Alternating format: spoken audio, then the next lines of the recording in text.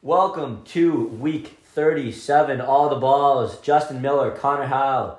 Jake Platter is actually at the Celtics game tonight, so he unfortunately will not be joining us from the game. Lucky him, he gets to see a Celtics team that just lost Jaylen Brown in actually kind of a big game tonight because they really need a win.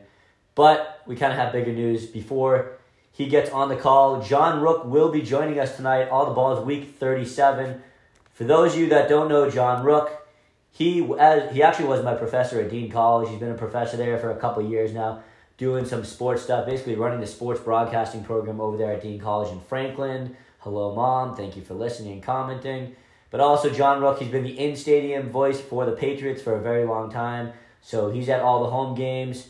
I've seen him in a lot of the ceremonies. Big time Patriots fan, obviously. Also, play-by-play voice of the Providence Friars for it seems like 50 years. But he's been calling Providence Friars basketball games for a very long time. So a big college basketball guy, big basketball guy in general. Baseball, football, hockey, really a big sports guy in general. Also went to the University of Texas at Austin, 1981 graduate. So between working with the Patriots, working with the Friars, working at Dean College, definitely keep him busy, writing for the Patriots every week on Patriots.com. We're lucky to have John Rook joining the show. He'll be calling in about 8 o'clock. We'll actually be calling him. But Connor, are you ready?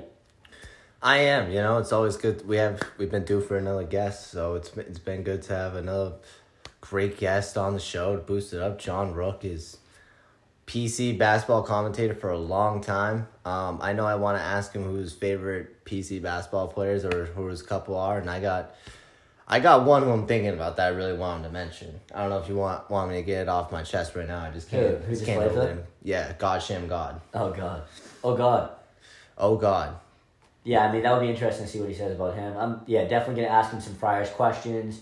David Duke just went to the NBA draft, see how he thinks he's going to be in the NBA, and obviously going to talk a lot of Patriots to start with the draft just passing, seeing what he thinks of Mac Jones and all the other picks that they just made. Also, NFL schedule does come out tomorrow night. Everybody already knows their opponents, but we're going to have the dates finalized for the season, so I'm sure Patriots fans are going to be looking forward to when the Buccaneers and Tom Brady actually come to town.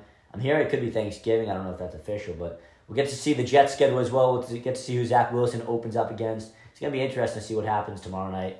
But right now, big Celtics game going on, 8-2. I wonder if Jake's even in the building yet, but hopefully he can maybe comment in the middle of the show. I doubt it, but we'll see what happens. But lucky to have John Rook on the show. Connor, you doing well? Oh, absolutely. Cannot wait. This is going to be a fun time, I think. I'm going to ask him some good questions. We're talking about PC basketball, talking about UMass, talking about a lot of number of things. He does radio, he does TV, so talking about the difference between both, talking about his time commentating on TV for the Spurs. Right. Yeah, it's going to be interesting between the Spurs. It seems like he's done everything. So we'll be asking him a lot of questions. Broadcasting career. Obviously, Texas also has a new coach in Chris Beard. I'll probably mention that as well. Going to have a lot of insight, so stick in there, whoever's listening. Thanks again.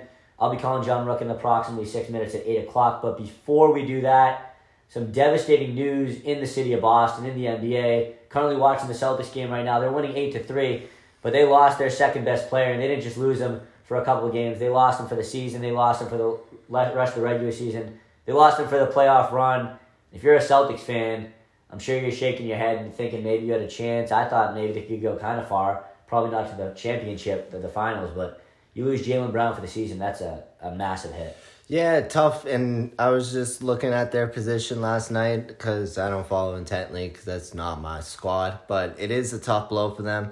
They're sitting currently at the 7th spot, if I'm correct, and they're about a couple games back in New York, and they're about 2 games back in Miami. So it's an uphill battle for them. And then this blow just doesn't help at all. They're going to write this down as a lost season. My question is, if the season is over, who are we looking at? Who in the Celtics, either building or players on the court? Who are you looking at I don't want to say the most blame, but the person that needs to be humbled or be left the building? Because some people need to be called for jobs? Honestly, I hate to say it, but it's not like you can fire the whole team. So if anyone goes, I believe it's probably going to be Brad Stevens if it's anybody. because I just can't see Danny Ainge leaving after how long he's been there. It's kind of having ties to the Celtics for playing there for so long and just being there for a while in general. But I think if anybody does go, I'm afraid it could be Brad Stevens. But again, we'll see what happens with the playoffs. I'm afraid people are going to be making some excuses, saying, oh, Jaylen Brown got hurt, so we didn't get to see the full team. But, I mean, COVID's been a big problem for basically every team in the NBA, not just the Celtics. The Celtics have been affected by more than other teams have, but still, you get Evan Fournier, you make all these moves, you bring in Jabari Parker. The Celtics, they just haven't been right for the whole season. And I know COVID's a big problem, but I don't think you can blame it all on COVID. It has to be blamed on somebody. And like I said, you can't fire the whole team, so if you have to fire someone, yeah, the Celtics have been good under Brad Stevens, but it's not like they've made it to the NBA Finals in any of the seasons. No, and I was kind of what I was alluding to. Some people are talking about Brad Stevens in that respect, and I think he's a good coach. I think there's some things he clearly struggles in with the basketball game. Some things, he needs to go back to the office and learn. I'm not sure if we should be calling for his job after this season. I mean, we'll see. Again, we'll see what they do in the playoffs. If it's ugly in the first round and the play-in is ugly, then maybe we need to start asking more questions. But I think people are starting to plant the seed right now. So I don't think that's a very good sign for his job security. No, I mean, I'm definitely nervous. The thing is, if the Celtics lose this game to Miami right now, currently up 1 point still early in the first quarter, but if they lose this game now, you're looking at the Celtics 95% most likely to be in the playing game, and that's something that obviously it hasn't been in the NBA for a while. It was in last year with the bubble, but now Lakers aren't happy about it. The Lakers aren't happy either. A lot of teams with injuries definitely not happy, but you're going to be in a situation where you're most likely going to have to be in a playing game. If you lose that, you're still alive, but if you lose 2 in a row, you're basically done. And right now, you could be playing a team like the Washington Wizards that are red hot. Russell Westbrook just breaking the NBA record for triple-doubles, passing Oscar Robertson, which is pretty amazing to see last night. And you don't want to see a team like that in the bubble, in any bubble, on your home court, in Washington, in a playing game, wherever it is. Celtics just don't look well right now. We got a couple minutes, so we got 2 minutes on the dot. So I will speak to Russell Westbrook and having an absolutely incredible season again. He's on path to have average of his fourth triple-double in a season for 5 straight seasons. In 5 years. Absolutely incredible. One of the greatest players to ever touch a basketball. He gets a lot of heat just because he hasn't won a chip and just because players like Kevin Durant have left him high and dry. He has played with players like James Harden. They haven't made it all the way. In Washington, he's had Bradley Beal, but by no means stretch is this a very good team. I'm very interested to see what Washington will do in the East. I think them as a team, they're capable of putting up 140 on you in regulation. They scare the crap out of me, that team. I mean, they might not play a ton of defense. I think they're getting better. But yeah, they have no problem putting up 140 on you. And they don't care who it is. They don't care if it's Brooklyn. They don't care if it's Philly. They will keep pace with you all day long. They got Russell Westbrook running up and down. They got Bradley Beal sniping the crap out of the ball. It's a lot of fun. They got a lot of young players too that are pretty decent. Yeah, and especially without Jaylen Brown, it's a team that the Celtics don't want to see. I mean, I'm sure any other team really doesn't want to see the Washington Wizards. And now just getting the news that Kemba Walker was hurt, but he's out of the locker room. So Kemba Walker just got hurt in the Celtics game, but now he's back on the court now. So that's good news, but I don't think it's really going to matter in the long run. If you're without one of your 2 All-Stars in Jaylen Brown, the work's going to be heavy for Jason Tatum the rest of the season in the playoffs, however long the Celtics do end up going. So it's going to be interesting to see what happens. But for those of you that did just join the show, in about 1 minute, we're going to be calling John Rook, in-stadium voice of the New England Patriots, voice of the Providence Friars, graduate of University of Texas. Sorry we were having trouble playing this video. You got to be kidding me. We're going to continue the show because we're going to end the live video and continue it again at a terrible time for that to happen. Oh, it's 8 o'clock around the money. But no, we're going to end the live video. We're going to go back to Facebook. For those of you listening on the voice memos, we're going to start another live video because I don't know why there was trouble playing the live video in the first place. So let's get the live video back to going. And let's see what happens here because this connection, the Wi-Fi here is usually pretty good. We moved here for a reason, and now it's just not working. So we're going to start the live video again. We're going to go live, and we're going to see what happens right now when I click this blue button. 3, 2, 1, let's have the live video going.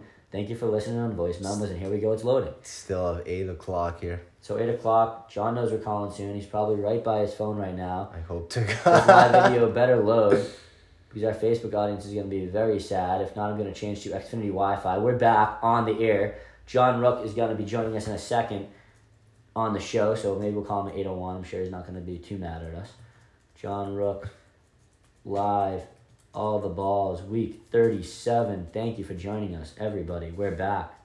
That was weird. I don't know what happened. I probably did something. But we're back now. We are here.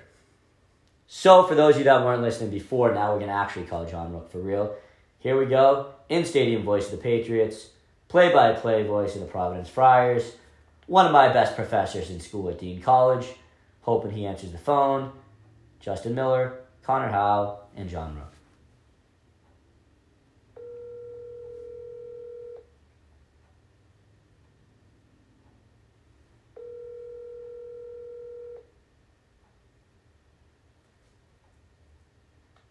Hello. John, what's up? This is Justin. How you doing? Hey, Justin. How are you, buddy? Good. I'm here with Connor Howe, graduate of UMass Amherst. Thanks for coming on the show. Yeah, no problem at all. Glad to help. We appreciate it. Yeah, so we'll talk to you for a little while, all the time you have, but good to hear from you. Obviously one of my professors at Dean, so I've known you for a little while, but the draft just happening for the New England Patriots, obviously last week. We just want to hear to start the show your overall feelings on what the Patriots did with Mac Jones and all their other draft picks. Well, I mean, I'll be honest. We don't really know much about it until we actually see these guys get out on the field, but I'm as surprised as anybody else that a guy like Jones slipped down to 15. So, and I'm not surprised the Patriots decided to take him. I thought that they would probably feel like going a little bit more defensively, but they actually solved that issue with their second-round pick. So, a little surprised, but I did think that they would keep the pick. I didn't think that they would trade up. So that was the one thing I did get right about everything. And it seems like, they've got decent depth now, especially that they pull out through the free agent route. So it'll be interesting to see this team actually, when it's able to get out on the field here in a couple of weeks. It'll be interesting to see how they kind of they play out and they mesh out. I think there'll be a lot of expectation, and I'm not so sure that should be the right thing to do. I mean, that's normally what we do around here. We put expectation on people and on our teams and on our athletes because of the history that we have over the last 20 years or so. But I think, this team will still probably struggle a bit on offense initially. And I think they probably improve somewhat defensively. And I think that's where championships are largely won. So we'll see if they've taken the steps in the right direction. Yeah, and obviously like the offseason additions between Matthew Judon, having Kyle Van Noy back. Obviously, Dante Hightower is going to be back from what happened last season. And now bringing in a guy like Christian Barmore, a lot of people say he could have been one of the best defensive players in the draft, and the Patriots just traded up for him. I think he could be very good for the future. Yeah, I think that's where a lot of people think. They're thinking that he was a first-round talent, and they were able to get him in the second round. So, and I happen to, agree with that. I've had a couple of people NFL analysts that I've talked with as well over the course of the last couple of weeks, and they thought that Barmore was very much a steal, if you will, in that regard. But that also tells you, well, why did he slip down that far? And of course, there's some issues they think maybe about whether or not his head's always in the game. And look, I don't think that anybody who plays for Nick Saban is going to be too much of a slouch, number one. Yeah. And number two, if Bill Belichick's going to ask Nick Saban his honest opinion about some of his players, I don't think Nick Saban's going to, sell him a bill of goods just to get his kid drafted. Exactly. So, they have a relationship with each other that, goes just beyond coaching. So, I think if, Nick Saban gives his okay, I think that the Patriots will probably consider that to be good enough. But they're going to do their own due diligence anyway. I know they did on Jones. So we'll find out how far how deep they can go with Barmore and anybody else that they picked up. Right, and speaking about the Patriots, obviously you've worked there for a long time, being the in-stadium voice. Do you have one memory that just stands out to you more than the others since you've been with the Patriots? Probably the one game that really always stands out to me is the Fog game back in 95, 96.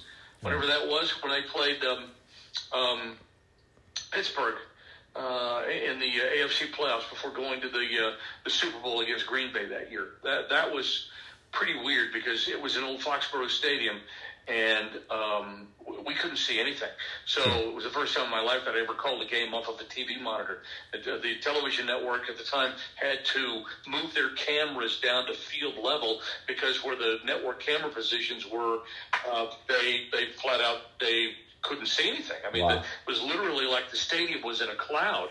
So they scrambled, and we saw them scrambling to take the television cameras down and move them down to field level, and we're all looking at each other like, should we follow? Should we go with them? And they're like, well, we can call the game off the TV monitors. And so that's basically what we did, because the old press box at Old Foxborough Stadium was really high up at the sky. I mean, it was way up there at a steep angle. So it's way more steep than what we have now. So it was difficult. We were definitely in the clouds for that one. I would have to say that's probably the most unusual remembrance that I've got of the 30-some-odd years that I've been there. Right, yeah, that must have definitely been weird.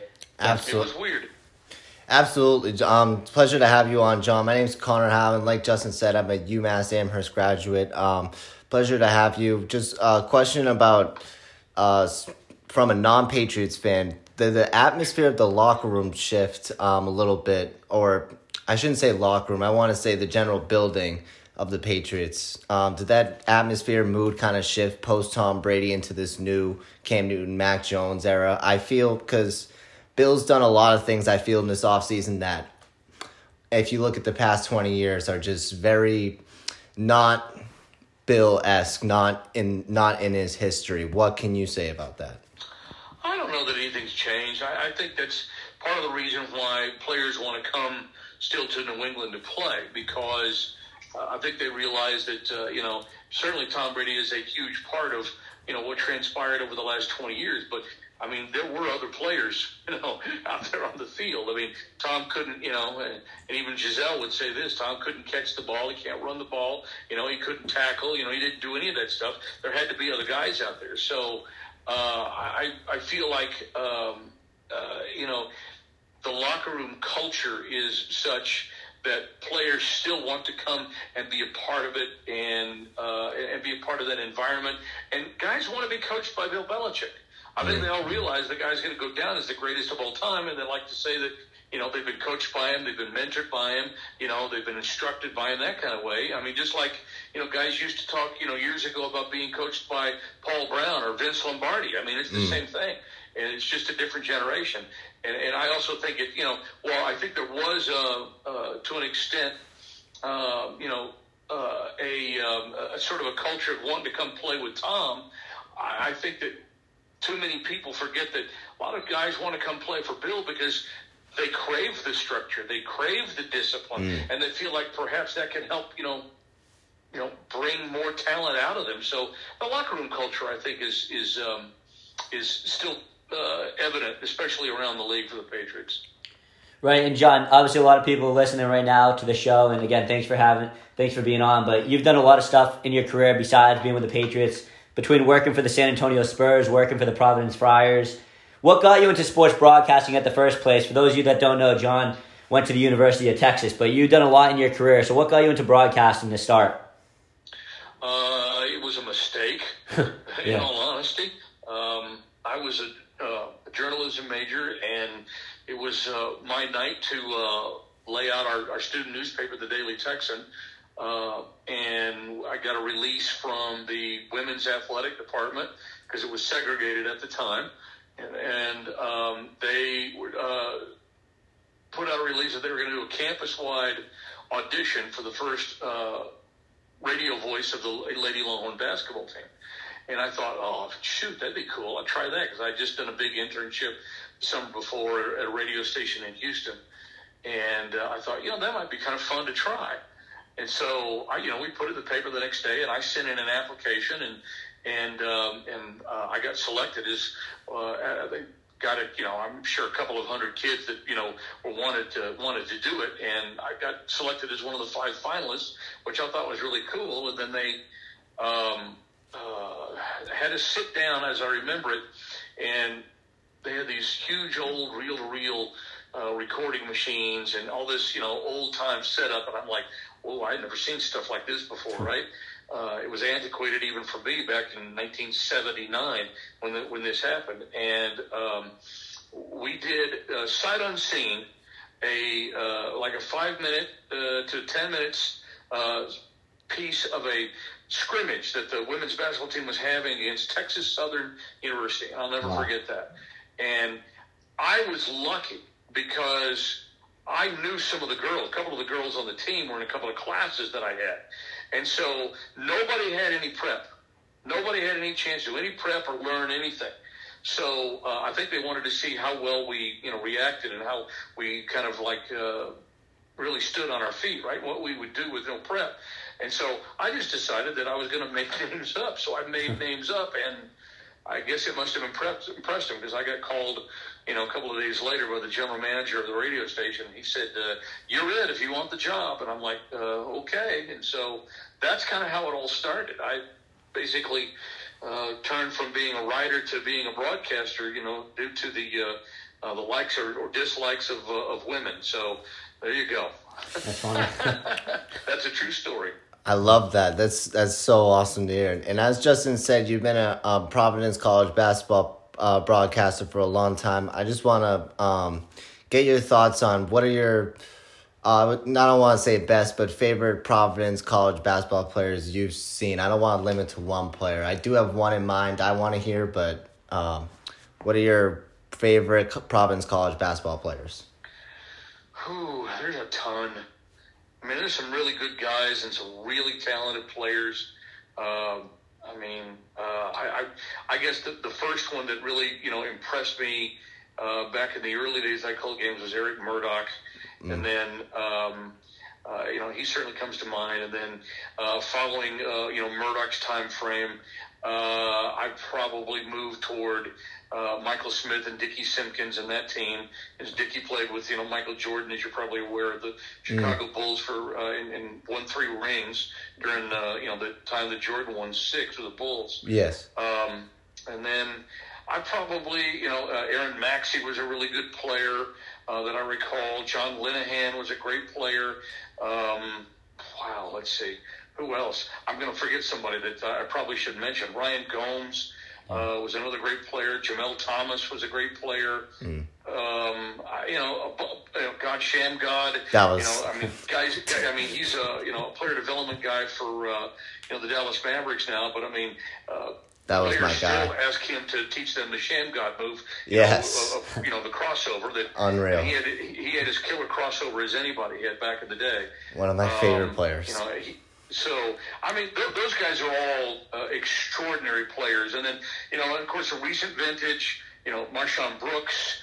I love Marshawn Brooks. Yep. And I forgot one that was back around 97-ish, Austin Crozier, who had a great NBA career. Right. He played in the NBA for like 11, 12 years. Wow. So, there's a bunch of guys that clearly have, been at the top of the list, have gone on and been good pros. But the best part about it is that, the Providence has always recruited, players that, have personality, have, stood out, have been, good citizens, pretty good students for the most part. I've never really met a kid in 30 plus years of being associated with Providence College that you would consider, that's just a bad guy. That's never happened. So I guess we're pretty lucky in that regard. Wow. Right. And yeah, obviously this last season was tough. It was tough for a lot of teams with COVID and everything. And speaking of this past season, obviously a great player in David Duke, now headed to the NBA. What are your expectations for David Duke in the NBA? Well, in all honesty, I don't think he's NBA ready, but he is leaving because he certainly has a defined skill. And, and that really is, what they say about the NBA is that if you've got an NBA skill, no matter what it is it may be, that, you could play in the NBA. And David is certainly an NBA level defender. His jump shot is fine. It does need more consistency. It does need more consistency from deep. And David's biggest problem is that he turns the ball over too much. He likes to make the spectacular play, and he'll, he doesn't have any problem, burning out with a flat tire along the way. And unfortunately, turnovers, kill, especially at the collegiate level. They may not matter as much at the professional level, but that was one of the big problems that we had last year with the consistency that the team had because, they just didn't value the ball enough. And so, and plus he wasn't a real point guard. David was trying to create his shot because nobody else could or nobody else would, and so he was stuck playing the point. He's kind of out of position in that regard. I'm like everybody else. I think David's got a chance to be drafted. It'll be probably mid to later part of the second round, and of course, when you're a mid to late second round guy, then the best you can probably do is a two-way contract. So, you're not going to get anything guaranteed. And, the upside to all this is what a lot of guys, fail to recall because they're, they need the money or they need to do this or mama needs a new pair of shoes or whatever it might be. But you've got to work on the skills while you can and try to improve yourself to improve your standing, improve your lot. And do I think David could do that with another year in school? Possibly. But at the same time, there's no guarantees that you can get better. And so if you've got a marketable skill for the NBA now, maybe this is the right decision for him. I wish him well. I just like, selfishly, I'd like to see him come back and play another year, try to prove his skills, and then become a first-round draft pick next year, which is certainly, a doable thing as well. I mean, a couple of guys from Villanova are doing that this year, because they've got two guys are coming back for their fifth year. And because they want an extra year in college. So I guess to each his own is all you can really say. But I've seen, several guys, come through, Providence. In fact, two come to mind right off the top of my head here at Providence who, only stayed for a couple of years. God Shamgod was one. Ben Bentel was another. And they took off for whatever reason. They both said that they wanted the money or needed the money at the time. They got drafted in the second round, and they had a small cup of coffee in the league, and that's it. They're gone. Yeah. And I fear the same thing will happen to David. And you know what? It'll happen again in another 4 or 5 years when they get a big-time, recruit to come in and play. Because kids don't learn from history. Those who fail to remember history are doomed to repeat it. You've heard that adage before, and it's very, very true. But you can't tell that to someone who's 19 or 20 years old. Exactly. Yeah. You're definitely right in that regard. You did have a little bit of history as a Spurs commentator. I did want to comment a little bit on that because I did see that you commentated in the late 80s, and this is impeccable timing, I think, on your part. You watched them draft David Robinson, but he had to go into the Army service for 2 years, and you had left by the time David Robinson had his rookie jersey on, played his rookie season. I started with the Spurs in 82, and I stayed through 88. Wow. And David Robinson was drafted when I had already left the team, I had left the team, but I was working for the ABC affiliate in San Antonio, and we actually had the broadcast rights to carry the games over the air, so I was still technically, doing their games, and he was. I remember when he was drafted, and then obviously he was talking about doing his 2-year naval service.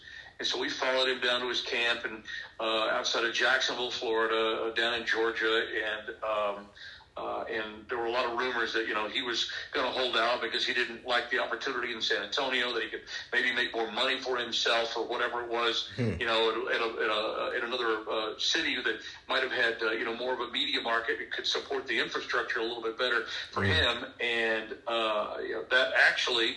Was something that I was told at the time by a couple of agents who were, how do you remember the guy's name? One of them, I won't be able to recall it right off the top of my head because this has been, Right.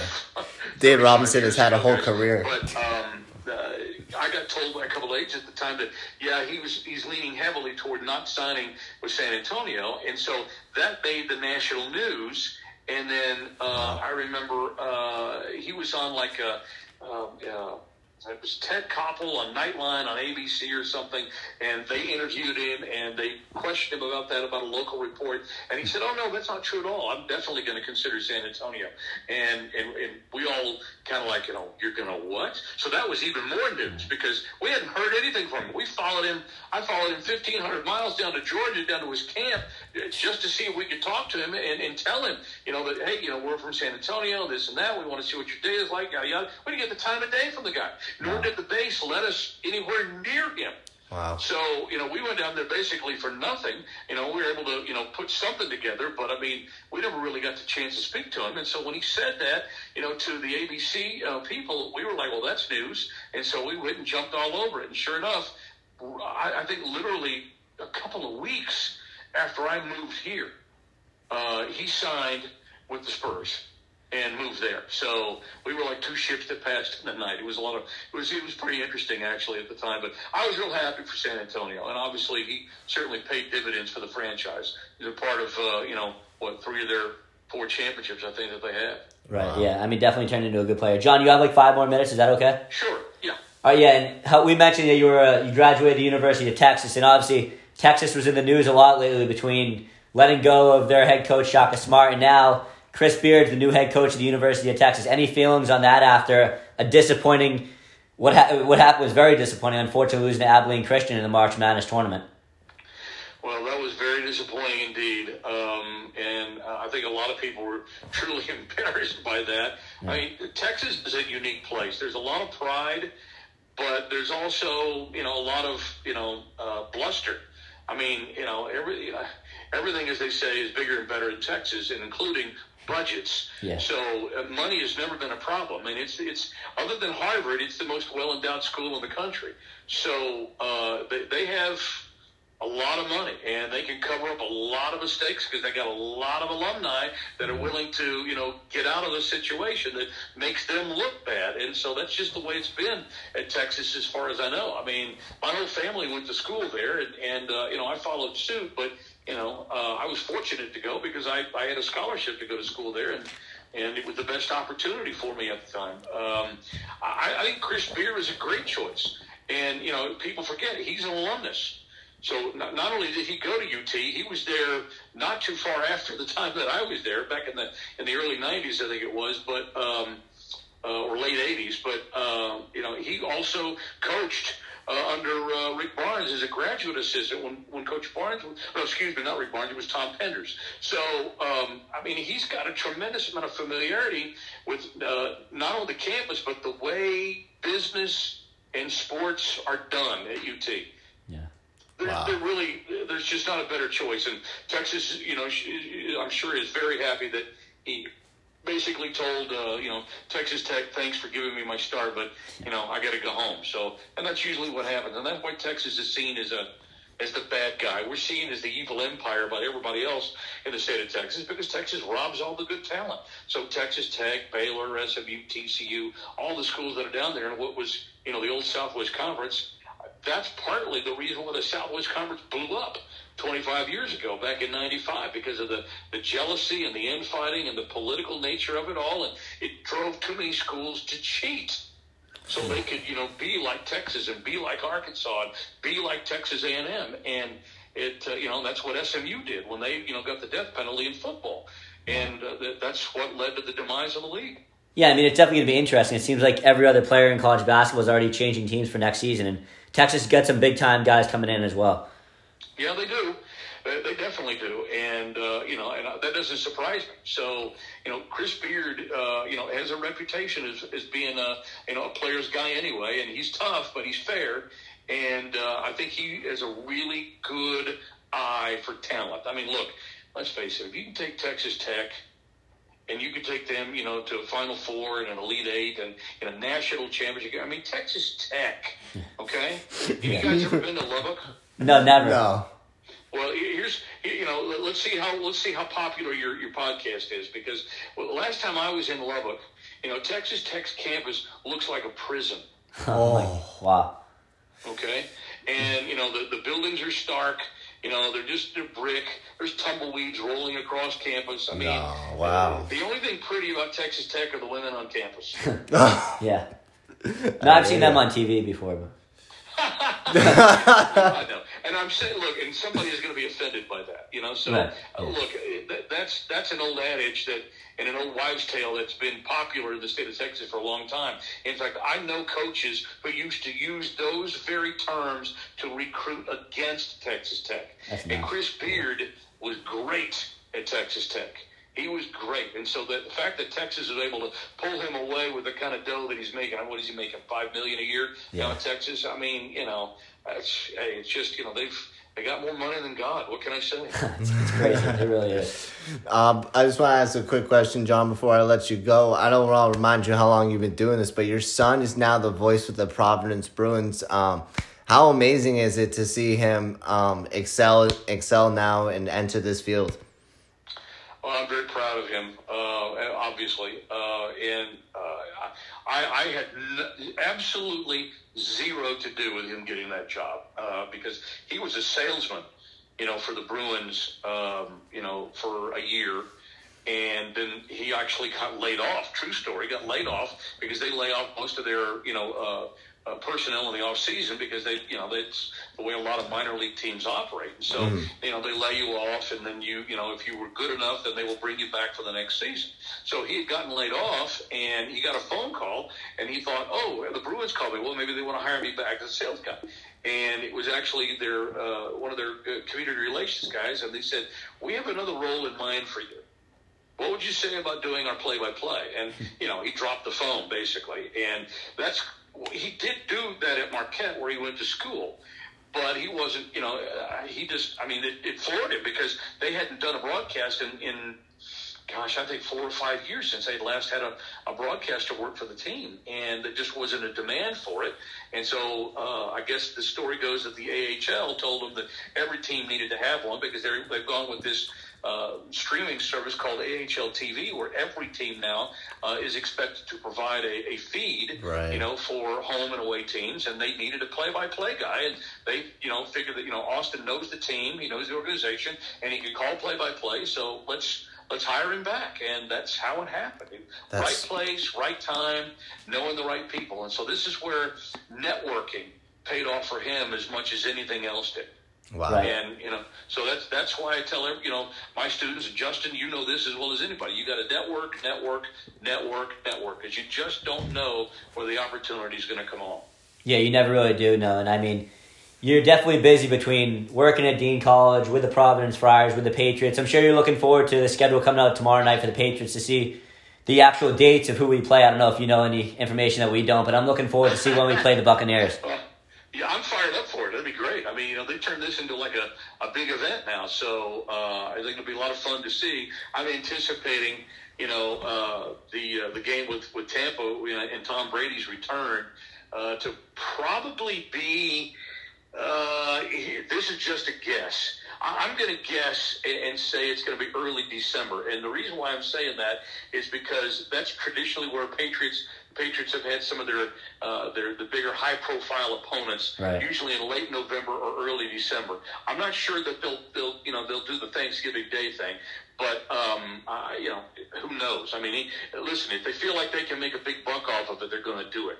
And I also think that the Patriots-Buccaneers ticket will probably be one of the most difficult, if not the most pricey, tickets in recent memory in Boston sports history. Wow. How do you like that? Yeah, I mean, it's definitely going to be crazy. Well, think about it. Who the hell's going to want to give up their seat to go to that game? No one. Nobody. They're going to want to come see Tom because nobody got a chance to say goodbye to him, right? Yeah. And now he's going to be on the other side. And, by the way, he's the defending Super Bowl champ. Come on.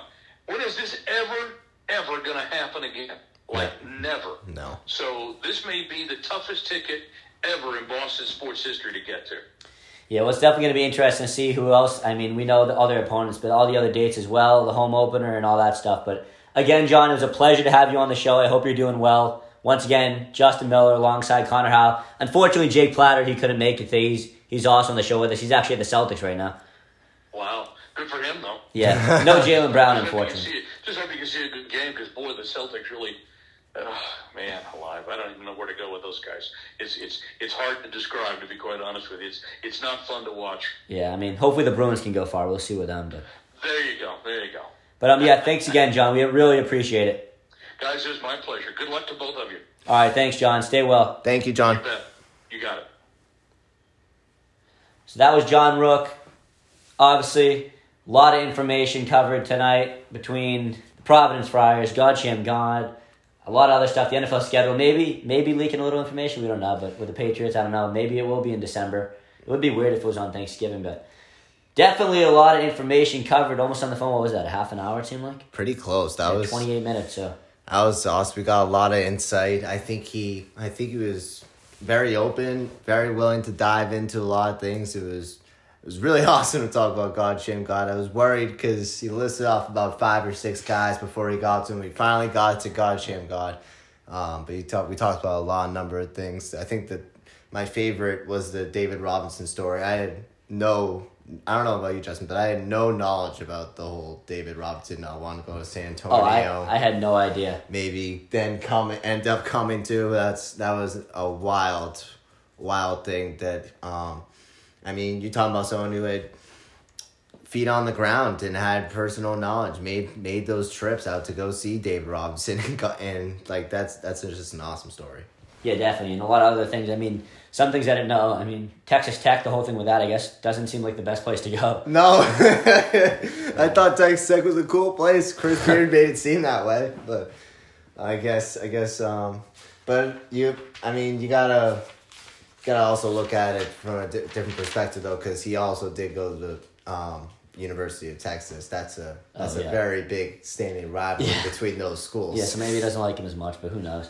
Definitely a lot of information covered, but right now about 20 more minutes left, time on the show. There were some things that happened in baseball this past week, last week as well, as we did the show, but some big news.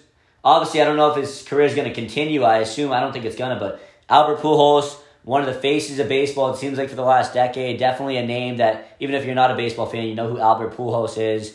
A great career. He's going to be a first ballot Hall of Famer.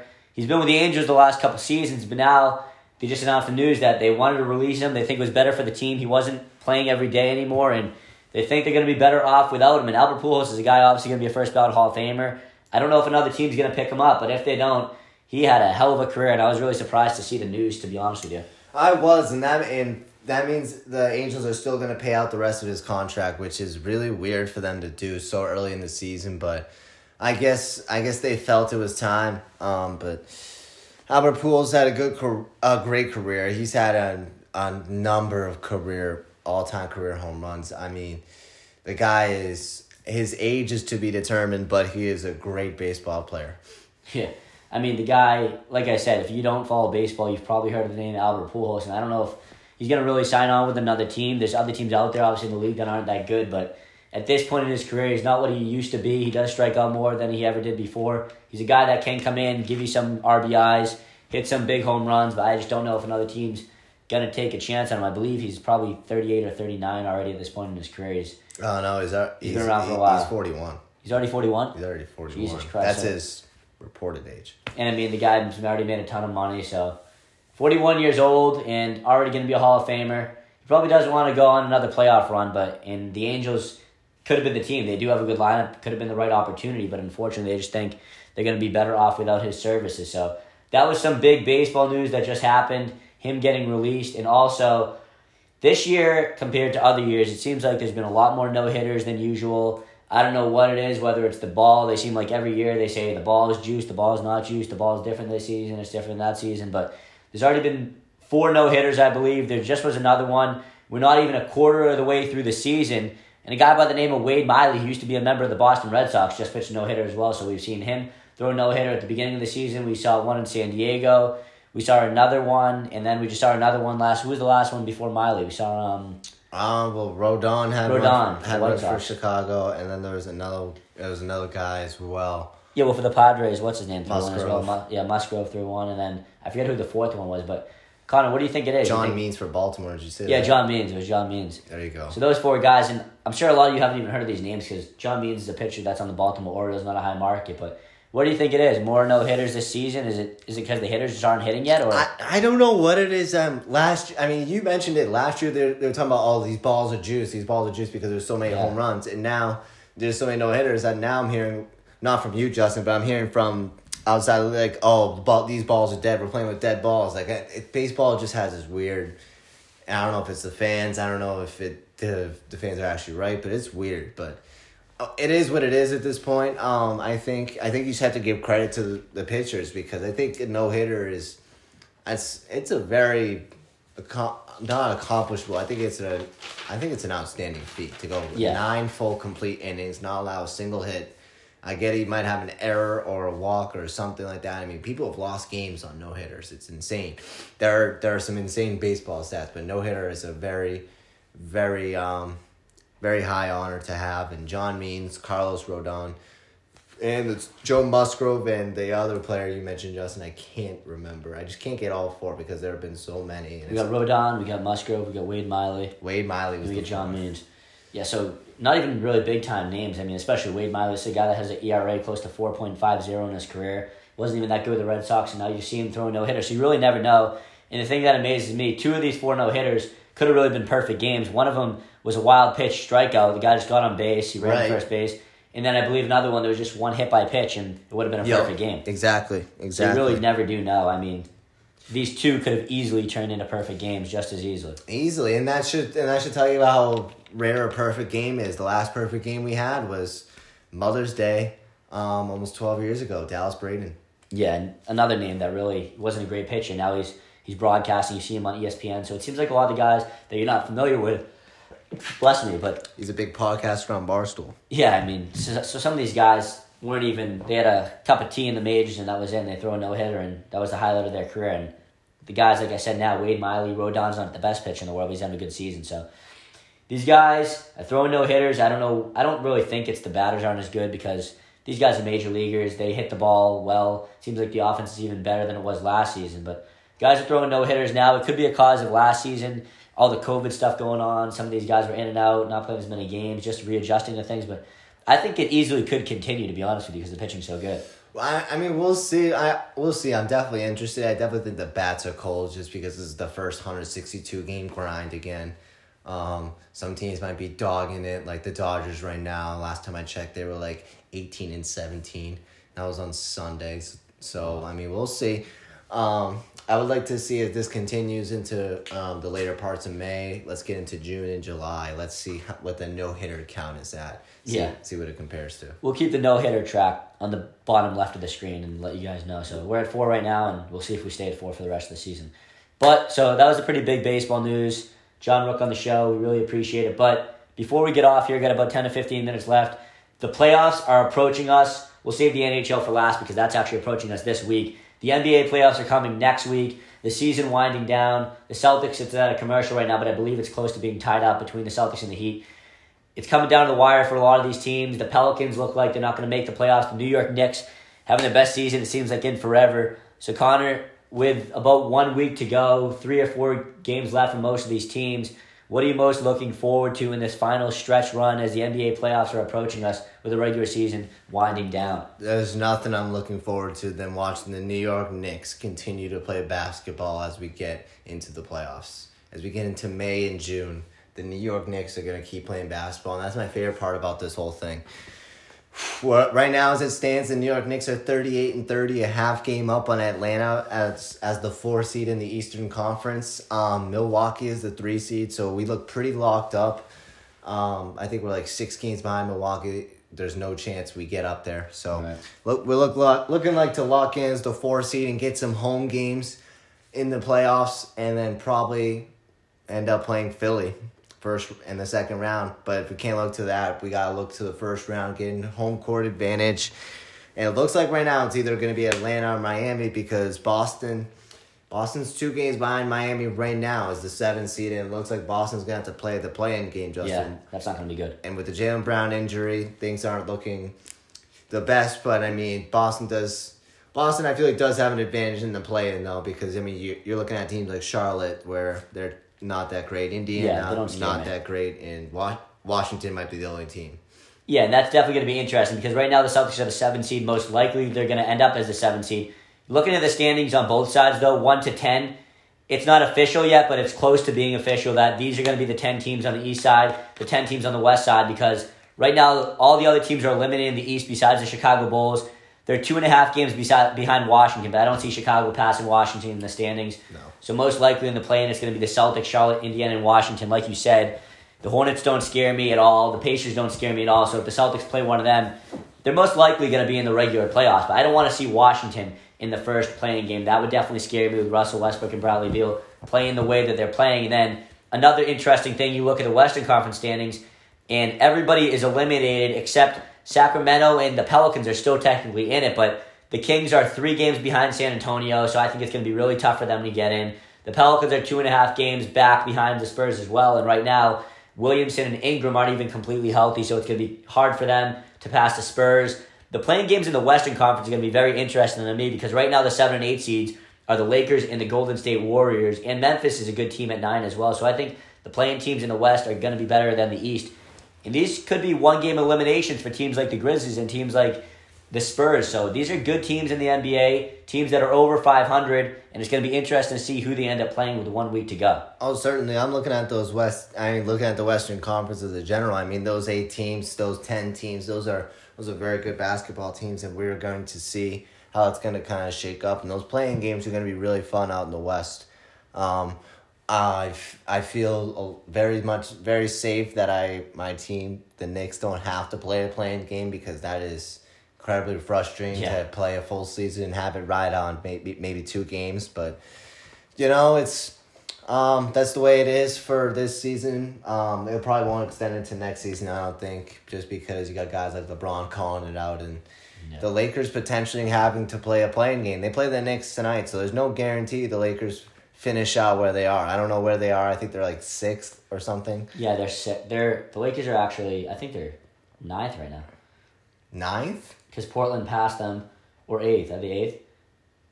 No, 7th. They're 7th. They're 7th at the state. Portland's a game and a half up on them, so they might not even make it. So it looks like they're going to be locked into the 7th seed. They're 2.5 up on Golden State and they have 4 games left. So, but I think they're going to lose tonight to the Knicks. So, anything's possible. Anything can happen. Yeah, and the season's winding down, so it's going to be interesting to see what happens in this final week. But, again, a lot of these teams haven't been healthy. The Celtics with the Jaylen Brown injury. LeBron hasn't been healthy for the Lakers. Anthony Davis hasn't been healthy for the most part for the Lakers either. But right now in the East, it would really surprise me if it's not Brooklyn or Philly or Milwaukee coming out of the East when it's all said and done. And then on the Western Conference side of things, we were talking about this last week, but I think it's a lot more open. I could see a team like the Clippers, even if the Lakers are healthy. The Blazers are a team that I don't think they're going to make the finals, but they have the talent to get to the Western Conference Finals, in my opinion. And then the Utah Jazz and the Phoenix Suns, the 2 surprise teams at the top of the West, playing their asses off the entire 72-game season. So, in my opinion, the Western Conference a little more wide open, but the Jazz and Suns, I just still can't believe they've done it for the whole entire stretch. I know. It's a testament to those 2 teams, and congratulations to both for being a top dog in the West. Even to run through the regular season in the Western Conference, it's a gauntlet. And you got to know that coming in. You got to have your A game almost every night, and we'll see if that has a wear on them in the playoffs. I personally don't buy into Utah and their hype at all. I still have a lot of questions about. I like Donovan Mitchell a lot. I just have questions about Gobert and the rest of his supporting cast and what those guys can do when the going gets tough. But I like Phoenix a lot. I like Chris Paul. I like Devin Booker, and I like a lot of those role players. So we're gonna have to see. We're gonna have to see how this Western Conference plays out, man, and where these seedings lie, because there's a lot of teams in the West that can come out of there. Yeah, Chris Paul has basically changed the complexion of that team this season. Big addition, like I mentioned last week. Jay Crowder, big addition. But I agree with you. The Utah Jazz. Can they really bring it in the playoffs like they've been doing in the regular season? Donovan Mitchell has been pretty hurt for the last month or so. And you see guys like Mike Conley and Jordan Clarkson, they're going to have to step up. But really, both of them have not shot the ball well lately. They just lost to Golden State, by the way, last night. And then can Joe Ingles and can Bogdanovich really keep it up in the playoffs like they've been doing in the regular season? The defensive intensity is going to be much better for a lot of these teams in the playoffs. So I don't know. And to contain Rudy Gobert is going to be a problem. But I don't think Utah is going to be able to keep it up. So it was a good regular season. It'll be interesting to see if Donovan Mitchell can get healthy. But the Western Conference, in my opinion, is going to be more interesting to see what happens in the East. I'm just looking forward to seeing how far the Knicks can go.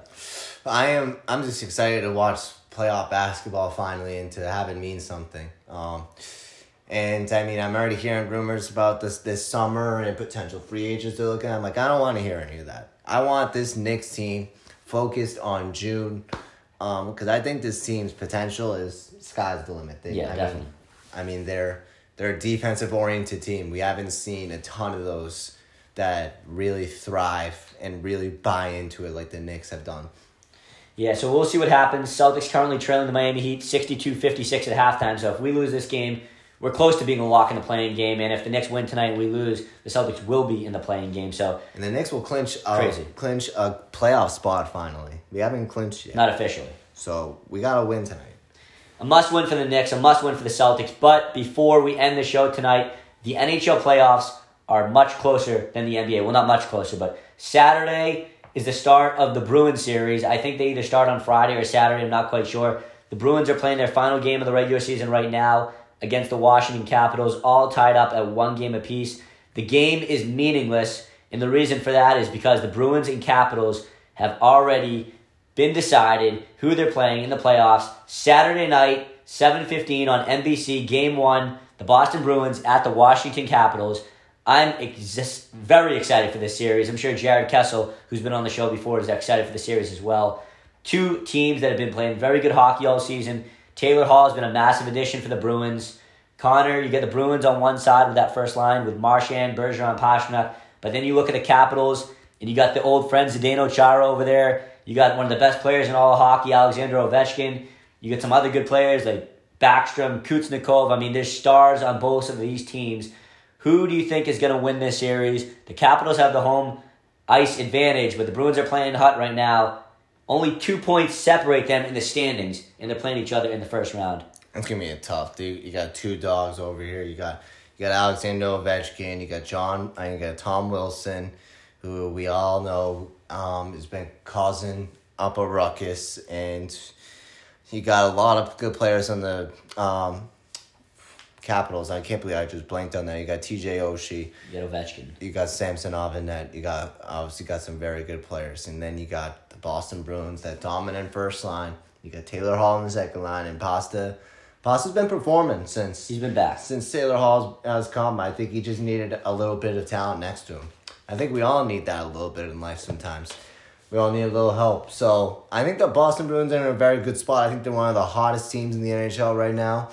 I'm gonna take the Bruins, and if it has to go 6 or 7, just because the Caps have talent, so be it. But I don't see the Bees getting bounced in the first round. No. It just doesn't feel right. Before the addition of Taylor Hall, I could have said maybe, but I think the Bruins win this series in 6 games. Wouldn't be surprised if it goes 7. I think the advantage for the Bruins is mainly going to be the goaltending. I think the Bruins have the better goaltending in the series. Tuukka Rask has been playing better as of late, and now you get a stud in Jeremy Swayman. I don't know if he's going to get time in the series, but if Tuukka Rask does play bad, you do have a great backup of Jeremy Swayman, a young player in his early 20s, 2 very good goalies on one side for the Bruins, and like you said, the addition of Taylor Hall has changed the Bruins' second line. The defense is getting healthy. It looks like they're almost going to be 100% for the playoffs, if not 100%. So I think the Bruins win this series.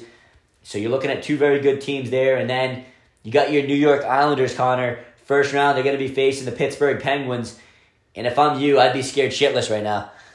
I'm not too scared. Listen, I know Pittsburgh went on a run in the second half of the season, and they're one of the harder teams too. Because if you looked at the All-Star break, Pittsburgh was kind of 3rd or 4th in the standings, and Islanders were kind of 1st or 2nd with fighting with the Capitals. The Capitals ended up 2nd, but the thing is, the Islanders went on a skid and finished 4th, and Pittsburgh jumped everyone and went to 1st still. So they're hot.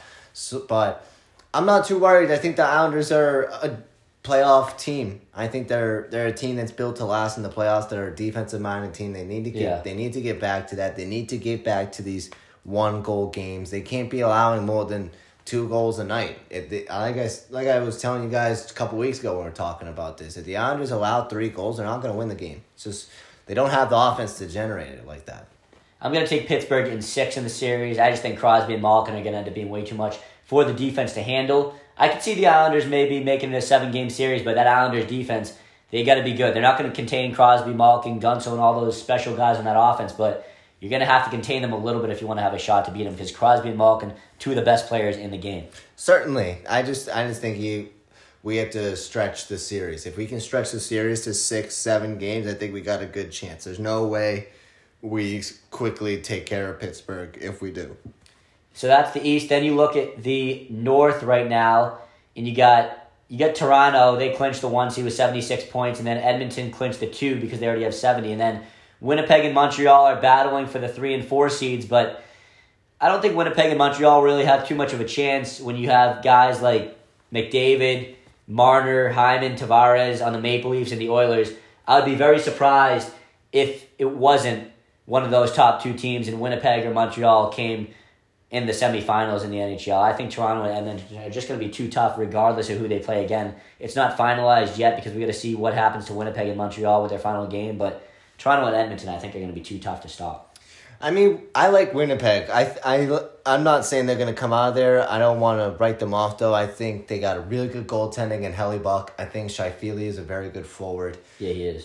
So I think they got a lot of potential in that team. But I know they kind of skidded in the second half. They were really hot in the first half. They were right up there in the standings with Toronto and Edmonton, but kind of have tailed off a little bit.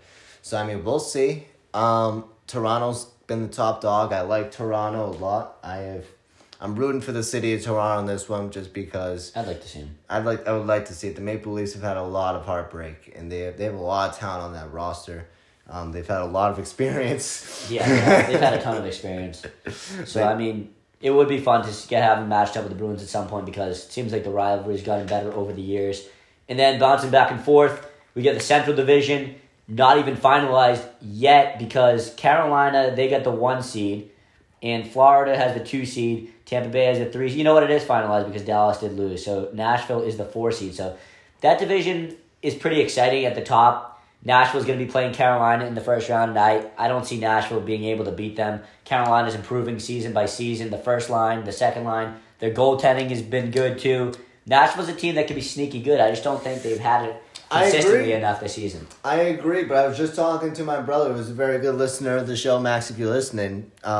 He just told me today, Nashville beat Carolina last night, 5-0. Yeah, they did. So, I mean, anything can happen. There were some players out in the game for Carolina, but There were. I mean, Carolina's going to rest some guys, obviously, because they've been the top dog all season long, 85 points. I think they're second in the league behind maybe Vegas, or they might be number 1. yeah, tied with Vegas actually. So they've been very good all year long. So I anticipate Carolina's going to take care of Nashville. Nashville has been up and down all year. I expect Carolina to take care of business. And then the other series, you got a Florida team that surprised a lot of people this season. 79 points, 37, 14, and 5. Facing the Tampa Bay Lightning. It's a battle of Florida. This is an exciting series. I could see this really going either way. Tampa Bay is not playing as good as they were last season, but don't forget, this is the defending Stanley Cup champions. They still have most of that team back. This Florida team wasn't expected to do good. Can they win the series? They can, but I just don't think they're going to beat Tampa Bay. I think Tampa Bay's still a little too tough, but I think this series is going to go 7 games, and Tampa Bay is going to win it in Game 7. I like Florida. I've been watching this team this year because participating in fantasy hockey, and I had Bobrovsky as one of my goalies. He's very good. I love this Florida team a lot. I think they're fast. I think they're talented. I think this Tampa team is a little bit different than the teams we saw last year in the Cup and the teams before that.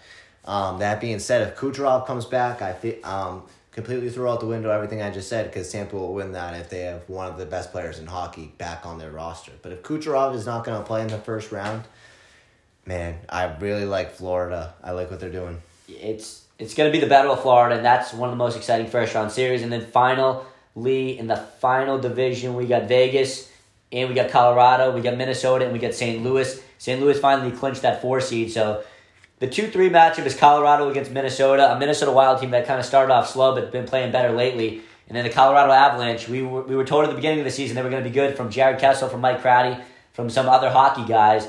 But this Minnesota Wild team can't be taken lightly. I don't really know who's going to come out on top in this series, but I think I have to stick with my gut. And it seems like every day Mike Crowdy's telling me he's in love with this Colorado Avalanche team, so I'll go with the Avalanche, but Minnesota's pretty good. I think the Avalanche will win in 6.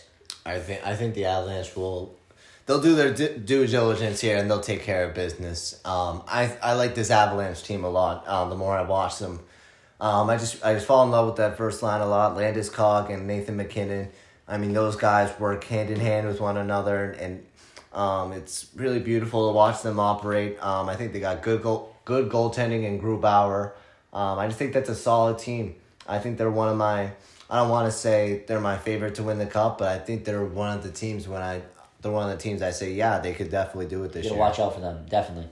And then the final matchup in the first round, Vegas, 80 points, facing off against the St. Louis Blues, 59 points. Definitely the biggest point differential in the first round series. Vegas is a team that's been very hot, it seems like basically the whole season. If I could have the playoffs going any way. I'd love the St. Louis Blues to win this. I'd love the St. Louis Blues to get matched up with the Boston Bruins. I want the rematch. I'm still thinking about being on that cruise. I think I was in Bermuda at the time. St. Louis Blues knocking off the Bruins in Game 7. I went straight to my room that night. Boy, I was so upset. I couldn't believe it. But I want the Blues to match up with the Bruins in the finals, but I just don't see them getting out of the first round this season. And it's going to be a tough. They've had a really tough year. Binnington has been one of the more inconsistent goalies I've seen. Yeah. I think a lot of those guys who are a lot of key pieces on that St. Louis Blues team are getting older. I know they brought in Torrey Krug. That was kind of a mixed bag. He kind of got better as the season went on. He was a little bit injured, but they've had a tough go at it this year. And they're going to run into a Vegas team that, frankly, has been one of the hottest teams in the NHL all year long. They signed the top free agent last year, Niedermeyer, on defense, and they have been unstoppable in the most part because their goaltending has been absolutely unreal with Ledner and Marc-Andre Fleury. It's been good the whole time, really. And I anticipate that they're going to continue to excel. It's going to be interesting to see what happens. I mean, Bruins Capitals Saturday night. Playoffs are finally here. Obviously, there are only 56 games this season and went by extremely fast. But hopefully the Bruins can have a better postseason run than they've had in recent memory. Obviously, get into the finals a couple seasons ago against the Blues. That didn't go as planned in Game 7. But, Connor, I'm looking forward to the NHL playoffs. We'll break it down more next week when Jake's on the show for all his NHL input that he can give to us. But it was a pleasure having John Rook on the show tonight. We really appreciated it. For those of you that didn't hear it, I'll be sharing it either tonight or tomorrow. But John Rook gave us some great input about a lot of different things. We'll have some more guests in the future. Jake's currently at the Celtics game right now, but he'll be back next week for Week 38, All the Balls. Connor, thanks for being on the show tonight. I had a good time. It was awesome. I had a great time talking to John Rook, and I appreciate the little tidbits and awesome, interesting news stories I got to hear about some of my favorite NBA players and some of my favorite college players. Yeah, it was definitely good. Giving us a ton of input on the show, John. If you're listening, hopefully we can be in touch in the near future. But once again, I'm Justin Miller. That's Connor Howe. Jake Platter will be back next week for Week 38. All the Balls. Celtics in a must-win situation tonight. Hopefully the Bruins can get their series with the Capitals started on the right note on Saturday. We'll see you next week for Week 38. Good night. Go Knicks.